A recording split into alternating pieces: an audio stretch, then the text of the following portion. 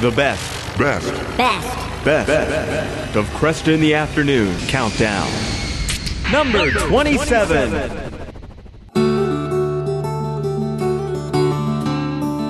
Cardinal Pell, you may know, was the Archbishop of Melbourne, the Archbishop of Sydney. He was made a cardinal by John Paul II back in 2003. And then Pope Francis made him what they call Secretariat for the Economy in Rome, where he was about to handle the budget for the Vatican and for the Holy See. And he was especially charged with making sure there was no financial corruption. The Vatican Bank has had a long history, over a generation now anyways, of controversy. And he was charged to take care of this problem. Unfortunately, once he got started, charges came in from Australia. He was accused of having engaged in some act of abuse towards two minors. And it was stunning. I mean, this is a man who I knew, respected, knew something about his history. Well, he left the Secretariat for the Economy in 2017 to face these very questionable charges. Eventually, the first jury acquitted him 10-2, but it was a hung jury, so they had to retry. They did retry, and he was convicted, 12-zip. He appealed it, and then he won a very handy and very clear appeal, but only after he had spent over 400 days in prison. We're going to take time to talk about that experience with Cardinal Pell. And again, sit in, enjoy the conversation. We're setting aside the news this hour so I can get right to yesterday's conversation with Cardinal George Pell. I just want to say it's a great pleasure to have you with me today, Cardinal, Your Eminence. I don't know what it must have been like for you. You had the reputation, in fact, of being a real pioneer in the Melbourne response that you developed to handle abuse, and then all of a sudden to have the tables turned and be falsely accused like this. Had you anticipated ever having to face that kind of problem? No, obviously I hadn't. I'm glad you mentioned the Melbourne response. While it might be imperfect, it helped hundreds of people. We started it in 96. And actually, ironically, we publicized this establishment just a few months before the alleged attacks. Huh. There was information out in every Catholic institution in Melbourne warning against this sort of thing. It was a bizarre accusation. Yeah, bizarre. Yeah. Our mutual friend George Weigel and I have talked about this, and George has published some very solid material supporting you through this. But as I understand it, the prosecution's case rested entirely on the credibility of the complainant. And I think this is eventually what led to the Australian High Court overturning the earlier verdict. Was it really that weak a case? Yes, it was. It was. Yeah. I had two people who gave me full alibis, and two more who gave me alibis for the time in which the crime was supposed to be committed. So I said rhetorically, how many alibis do you want? There was my master of ceremonies and the sacristan who pointed out that they were with me all the time. I think there were 24 witnesses called. Not one supported the case of the prosecution. It was really very, very strange. There was kind of a lynch mob mentality from what I could pick up there. Do you think there was any collusion on the part of the Australian Broadcasting Corporation and the Victoria Police I don't know. I think a number of people were convinced I was guilty. Whether they got together, one or two people, to collude and invent something. The story of my accusations runs in parallel with a Billy Doe set of accusations, I think from Philadelphia, which were shown to be false. That might be a strange coincidence. The complainant, a number of things were odd. He changed his story 24 times. Some commentators claim he was coached on the way through. I don't think he wanted the case to go ahead, and certainly we have written evidence that he did not want the retrial to go ahead. So it was bizarre under many heads. I've just perhaps one other thought. Quite a number of the establishment in Australia have rarely ever been in a church, and so they've got no idea what a big cathedral is like after a Sunday Mass. Right. There are hundreds of people at the Mass, 50 men and boys in the choir, 15 or so servers, sacristans, money counters, people thronging around. A very, very solemn business, high Mass on the Sunday morning, the main Mass. And the idea that in the middle of all this, a fairly newly appointed bishop would race off and rape two young people whom he didn't know is. Let me. I guess I have to ask the question. I mean, you had to have thought. What was this person's motivation? Was there were reports that there was mental illness in this story. Was that what we were looking at here? Well, it's very interesting. According to Australian or Victorian legislation, under which I was judged, in cases of pedophilia, you cannot present the medical evidence about the person who is accusing, nor possible evidence about difficulties with the police. So I only saw the gentleman by television. He was screened in. He wasn't physically present in the court. It was obvious that he'd had a deal of suffering in his life, and there's no doubt about it. He had, I think, been using drugs, and certainly had bouts of trouble in hospital. He was rather,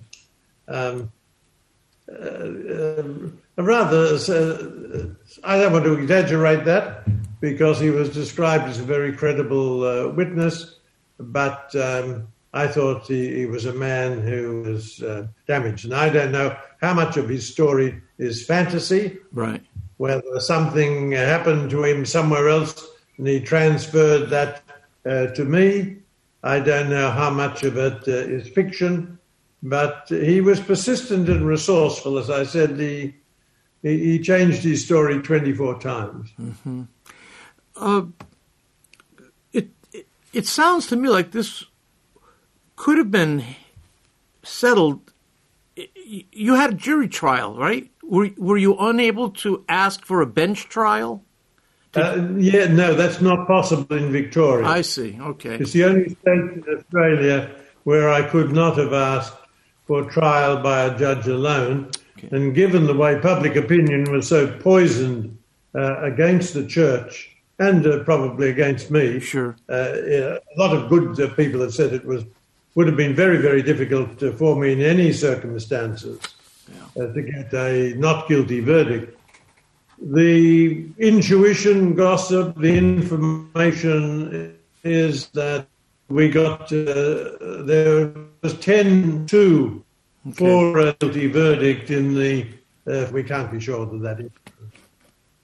I'd have to imagine, given how absurd the allegations were, you probably had plenty of time to think with the prophet Habakkuk and say, "How long, Lord, must I call for help, and you do not listen, or cry out to you violence, but you do not save? Why do you make me endure this injustice?" I can only imagine you had plenty of opportunity to ask Christ what was going on here. I did, but for a long time in my life as a priest, when people come to me in trouble, one of the things I used to say to them, because I had found it useful, they responded to it, was to say, well, now, Jesus, when he was alive, he didn't get an easy run either. He had a succession of problems terribly. So having said that to others, I had to apply it to myself. Yeah. I never felt God wasn't there, but for a good deal of the time, I didn't quite know what he was up to. I'm sure. How? But life is very strange. In one of the perhaps it's the scriptures. No, it wasn't. It was one of a commentary talking about Joseph in the Old Testament when his brother killed him. Yes. That was probably the most useful thing they could have done to him, given his subsequent career as a high official in Egypt, in which he was able to help them. That's right. And I mean, if I hadn't been in jail, I think it's highly unlikely I would be being interviewed by you just at the moment. Yeah, well, that's true. That's true. You've published. You're going to publish another collection of your prison journals. There are 2 volumes out now. Did you write regularly while you were in prison? I wrote every night. I did approximately 3 pages. Okay. Of handwritten. I did it all, but I didn't have a typewriter. Actually, I'm a very, very poor typist. Okay. I thought I'd be in for 3 or 4 months, and with 2 or 3 pages a day, that would give me 1 volume, 250, 300 printed pages. But that wasn't to be, so I finished up with 3 volumes. Yeah. And Father Confessio in the Ignatius, I had suggested publishing a selection of the diaries, in 1 volume, and no, he decided to go with the whole 3 volumes. Yeah. So the second one is out in English, and the first volume has just appeared in Italian and is coming out these days in German. Oh, very good. What were prison conditions like for you? Were you in solitary confinement? Were you able to... I was in solitary confinement, yes. Okay. Small cell, about 8 meters long, 2.5 meters wide. But I had a decent bed, okay, firm base. The mattress wasn't too thick, but it was quite comfortable. I had a hot shower, which is important for us in Australia, as it is in the States. Yeah. So it was like a very worldly retreat, because I had my own kettle to make a cup of tea or coffee, and I had a television in which I could access 4 of the main channels. The biggest surprise for me was that overwhelmingly the warders, the prison staff were decent. Huh. Good. Fair and reasonable. 1 or 2 of them were less sympathetic than others, but such is life everywhere. But my life would have been very, very different if they had been regularly hostile or totally uncommunicative, and they weren't. And I think they treated the other prisoners, as far as I could hear, decently also. Okay. Very good. How is the Catholic Church regarded in Australia generally? Is it highly respected? Is it hostile? What's the attitude, general attitude? Well, I think it varies a bit from state to state. Okay. Our percentage is almost exactly like that of the United States, or up a little bit lower. We've been traditionally 1/4 of the population. Okay. We're now 22%. We don't have as many Hispanics. We don't have many Australian German Catholics. There's always been an undercurrent of opposition, even hostility, and that was exacerbated by two things: by the pedophilia scandal. Mm-hmm. Good people were genuinely surprised by the scale of the abuse and by the sometimes poor way in which it was handled by the bishops, Sure. especially until the mid-90s. From the mid-90s, from the early 90s, as in, I think, in the United States, but we broke the back of the problem. We haven't had evidence of many convictions for offences since that time. The other issue which poisons the atmosphere, of course, is the so-called culture wars on life, family, marriage, right. Sexuality, gender, in which we Catholics are the main supporters of the traditional Judeo-Christian way of life, which is embedded in our laws. Mm-hmm. And so people get very cross with the church for that. Mm-hmm. I think a number of people, apparently it was said in the court when I was convicted by watchers, people who had attended, yes, well, he might be innocent. And some would even say, yes, this is hostile people. He probably is innocent, but it's quite appropriate for the church to take a hit. The church needs to be punished. Wow. And he's, a prominent figure from the past, and he'll do for the moment. Yeah. We're going to take a break. We'll be right back. The interview with Cardinal George Pell. The best of Cresta in the Afternoon Countdown. Number 27. Good afternoon. I'm Al Cresta. I'm continuing sharing the interview I did yesterday with Cardinal George Pell. We were discussing his trial, and I wanted to ask him about the perception of the sex abuse scandal there in Australia. Let's listen. I'm curious. I assume that in Australia, similar to in the United States, that the vast majority of cases of sexual abuse of minors were old. I mean, they were 20, 30, 40, 50 years old. And yet the public in the United States continued to think that somehow this was still going on today. That was exactly the same with us. There was a royal commission, which is a little bit like a grand jury investigation, went on for years all around Australia. Overwhelmingly, the council assisting the royal commission acknowledged that the dramatic drop in the number of crimes from the 90s, they were unable to connect that with the establishment of the Melbourne response or the Towards Healing response. Okay. Many of the incidents, not all, but many of the incidents which were discussed in the Royal Commission had been in the press 3, 4, 5 times before.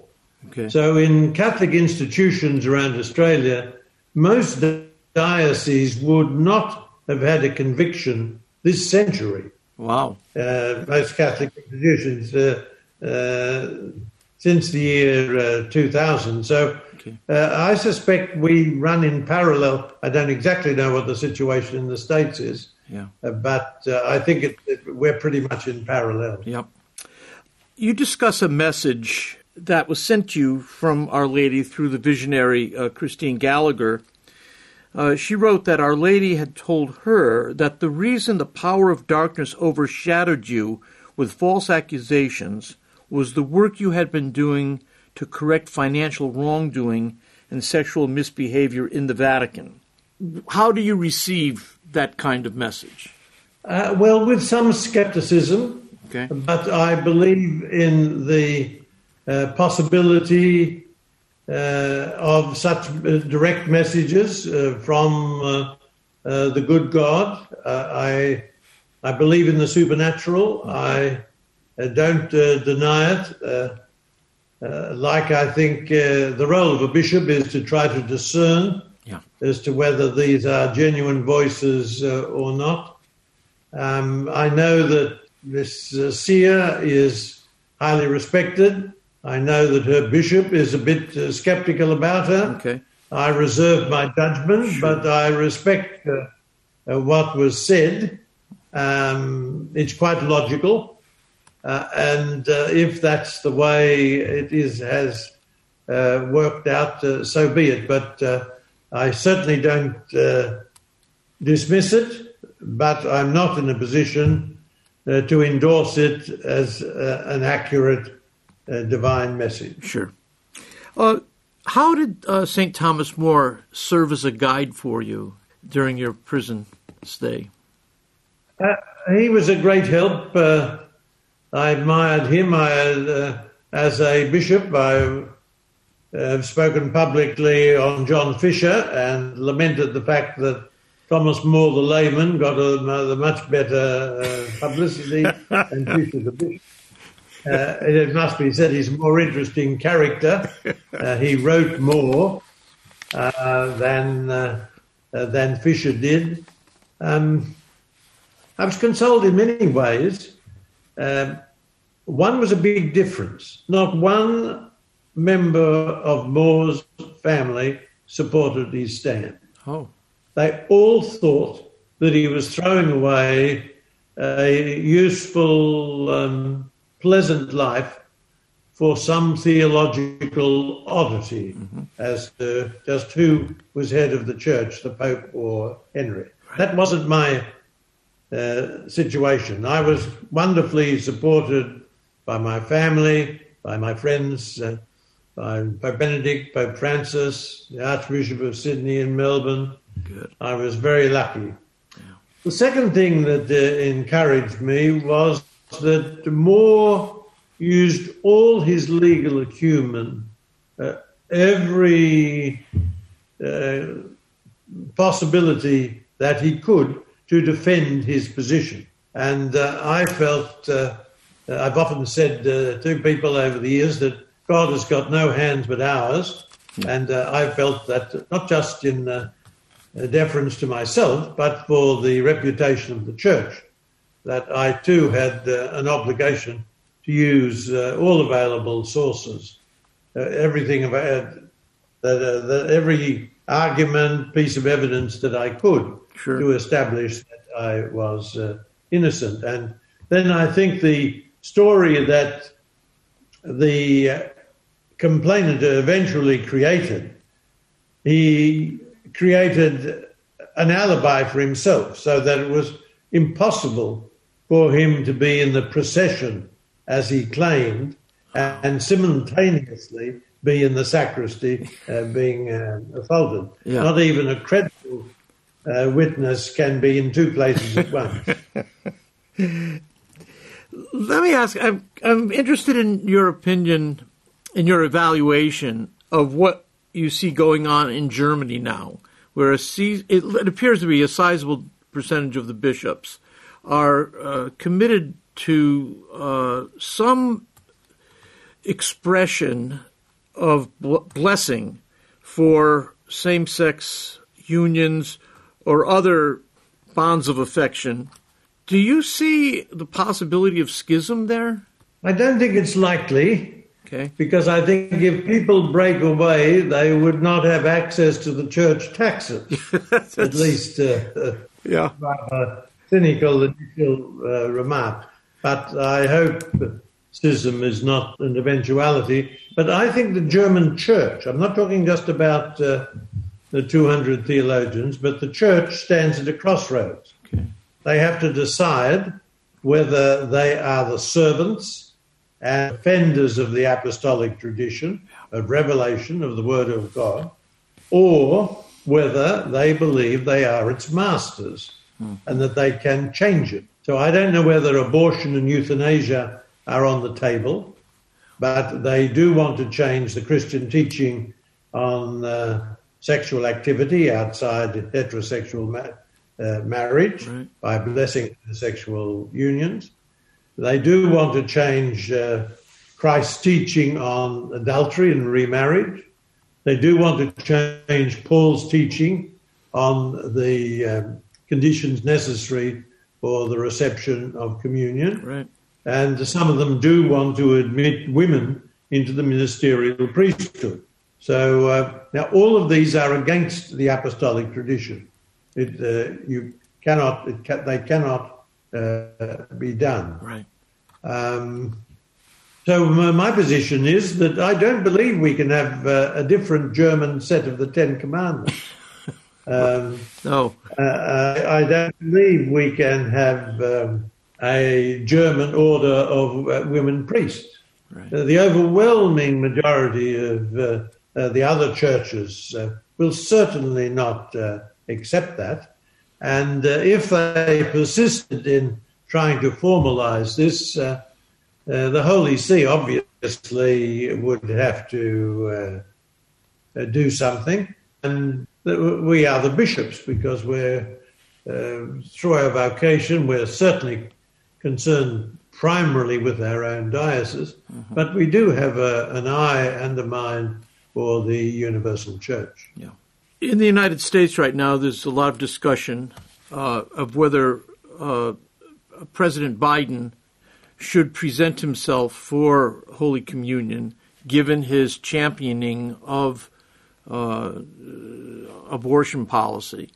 Is this something that you would, in your own experience, would you think it helpful for there to be a public statement made that those who are public officials who are supporters and even champions of abortion, that they should not present themselves for Holy Communion? Well, I'm reluctant to comment, only to a certain level, directly on these matters. But what is good for the goose is good for the gander. I have said something on Germany, and as an outsider, somebody who admires the Catholic Church in the United States, I would think I would have no problem with a public statement by urging people in that situation not to present themselves for communion. It'll be interesting to see how this plays out here in the United States. We really don't know if it will actually be on the agenda for the June meeting or the later fall meeting. Are you you're in Rome now? Are you living there? Yes. I will go home to Australia for the northern summer, but I've been in Rome since October. Are you carrying out responsibilities there? Are you? No, you don't have any appointment. No, I'm well and truly retired. Yeah. Just about to turn 80, so I do a little bit of work like this, talking on the radio and in television, doing a bit of writing. So I keep myself not busy, but occupied a deal of the time. And I've got a good circle of friends and interests here in Italy, and I have a nice flat or apartment, so that I'm very blessed. Let me thank you for taking the time to be with me and my listeners today, Your Eminence. Greatly appreciate it. Have greatly appreciated your ministry and have followed your travails over the last few years, and you've done us proud in your handling of it. Thank you. Thank you, Al. Thank you for those kind words of encouragement, and all the best with your important work. It's very important to spread the good news, and good news it is. Well, thank you, Your Eminence. Could you give us a blessing while I've got you here? May the blessing of Almighty God, the Father, the Son, and the Holy Spirit come down upon you, Al, all at Ave Maria Radio, and all your many, many thousands of listeners across the United States. Thank you, Your Eminence. Pleasure. Thank you. Thanks again to Cardinal Pell, and you can hear the whole interview again at the Cresta Guest Archives at AveMariaRadio.net or by finding Cresta in the Afternoon wherever you get your podcasts.